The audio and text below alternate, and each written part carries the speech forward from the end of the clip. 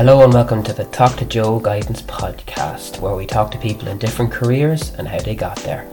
For more information, follow me on Farley Career Guidance on Instagram, Twitter and Facebook.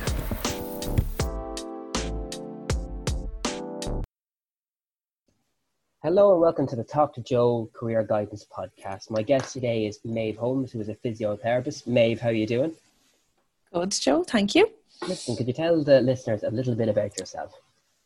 Yeah, I'm a physiotherapist and I'm from Roscommon, and I took the long route getting into physiotherapy, as people may say, and I have a strong interest in sport and neurology. Okay, brilliant. Can you tell me a little bit about the job title of a physiotherapist? Because there's sometimes a little bit of confusion. Yeah, huge. It even took me a while to get used to, even after qualification. I'm a chartered and CORU registered physiotherapist, okay? So I'm chartered, that's basically to protect myself. And what CORU means is they are there, they're a body to protect the public.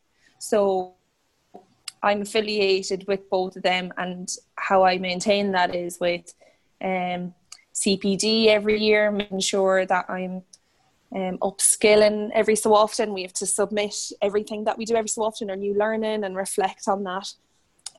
So that's the title of physiotherapist, and it is usually it is always a college degree that gets you there. Yeah. If I could take you back a few years, back to school, can you kind of tell me a little bit about the subjects you enjoyed that kind of led you down this path? Yeah, I loved the thought of biology, and it kind of happened incidentally. I was actually away at a football match, and this is awful looking back, and the biology class was full. So, and then in fourth or fifth year we were doing like aptitude tests, so what subjects would suit us, and I scored really high in like spatial awareness and basically things linked to engineering. So I had a chat with the principal and the engineering teacher, and they kind of convinced me to give engineering a go, and I absolutely loved it, and that was my favourite subject for the 2 years. And I also done construction as well, so they complemented each other. So I know it seems really like my science subject was agricultural science, but engineering, when you think of it, it's really transferable for physics of physiotherapy. Engineering is just how machines work. Sure, our body is a machine, so I'm not saying it's the same, but it's the same concept of scenarios and rationalizing things. Okay. So, yeah. That's really interesting. And if you can kind of remember when you were filling out your CAO in sixth year, like what was the process like for you? How did you go about it? So I literally went to all the open days I was interested in. I went to Carlow, Sligo, and also the event in Dublin where all the universities and institutes come together. I was probably too focused on a specific university. I was very focused on DCU for athletic therapy and training. And I had that down as my number one on the level 8 side. But it just so happened it actually worked out in my favour, because this was my lack of education. I didn't realise at the time that that's not the same as physiotherapy. That's only one area of physiotherapy. Absolutely. So I filled out both sides, level 6, 7 and 8. That was just the way that we were told in school. So I don't know what option it was. It was in Sligo. So I filled out all general science, because I kind of didn't know.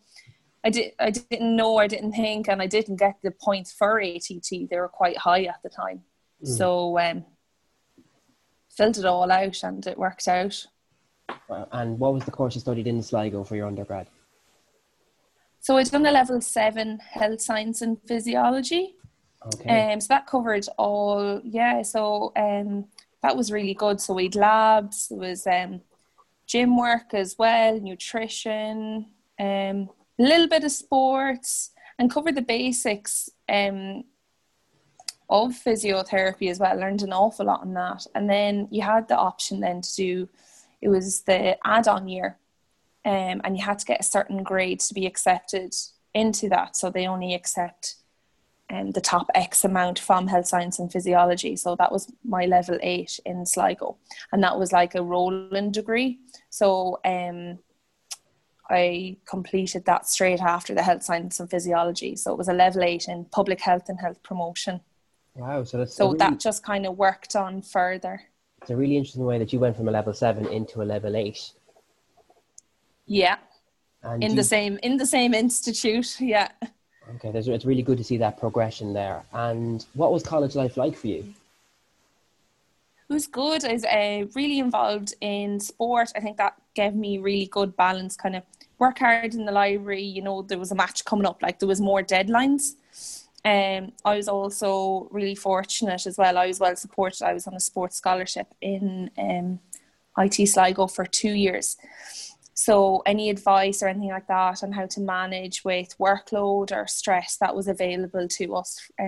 Guidance, and also lecturers were very approachable on how to prioritise our workload, and say if something is due, they go through, okay, you should start on it now or do a draft of it now. So it was really, really well supportive, although I was playing an awful lot of sport. Yeah, but definitely had a good balance between the two.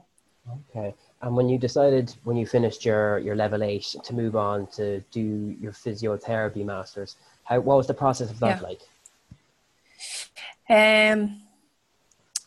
It was a little bit stressful because it was finals. Yeah, it was. It was because no one had, so people had done it from the level 8 in Sligo, but they all went abroad. Okay. But I wasn't too keen on going abroad. I don't know, I suppose I like home. I was like, the football or the sport won't be the same, want to be near family. And then I was looking up and doing research, and there was actually a postgrad in University of Limerick, and it was only the second year that it would be running in 2018. So I looked that up. So I contacted the college, what do I need? And they told me the requirements. So it was, what was it? It was X level in your level 8 degree. You had to fill out an application form, and also you had to get a certain grade in a GAMSAT exam. Okay, the GAMSAT. So I was studying for my GAMSAT exam. It's extremely hard. I was studying for the GAMSAT exam in my final semester of 4th year, and having placement coming up as well. And I was doing interviews abroad as well. So I wasn't putting all my ducks in the one basket. Like I was going for interviews in Scotland, Coventry, studying for GAMSAT, final placement coming up. So I was hell bent on getting it, and I would have went abroad if I didn't get Ireland, but I was fortunate enough to get it in the University of Limerick. It's really interesting to hear, because usually GAMSAT is kind of associated with going into medicine or traditional medicine. Yeah. Also, it was a requirement for you to go into physiotherapy. Yeah, and it's a requirement for postgrad in veterinary science as well, and maybe dentistry, I think. Wow. So there is a few disciplines. Yeah. So I actually started the postgrad in physiotherapy only a week after finishing off my final placement in 4th year. Wow. So not much of a break, but just straight into it. And in the masters, did the masters, the college life, did it prepare you for the world of work?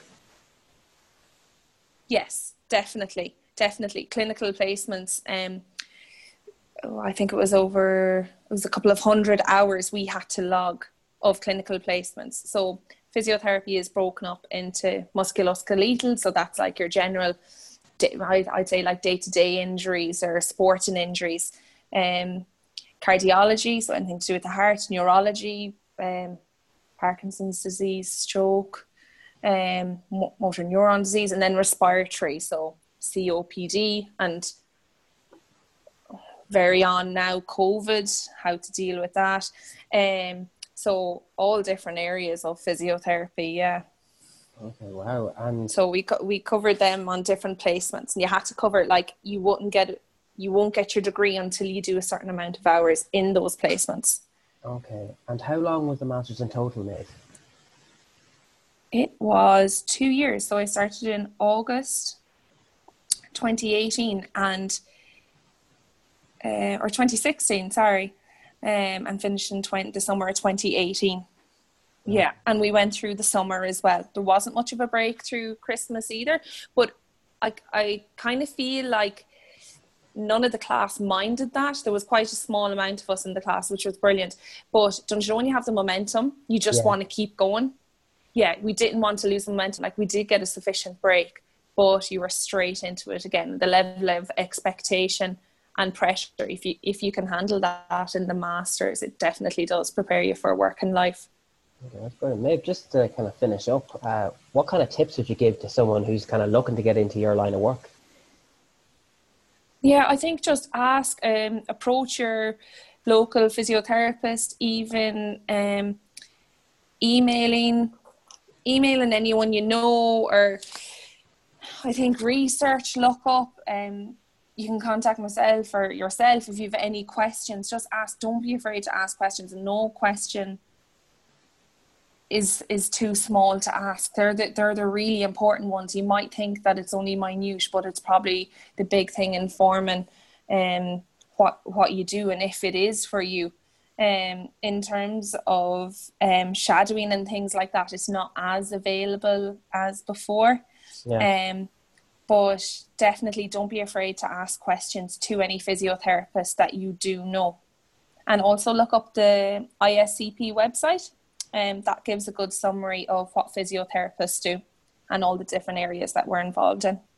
Maeve, that is absolutely brilliant. Thank you so much for coming on the podcast. And no problem. Sure loads of people will get a value out of this. Thank you.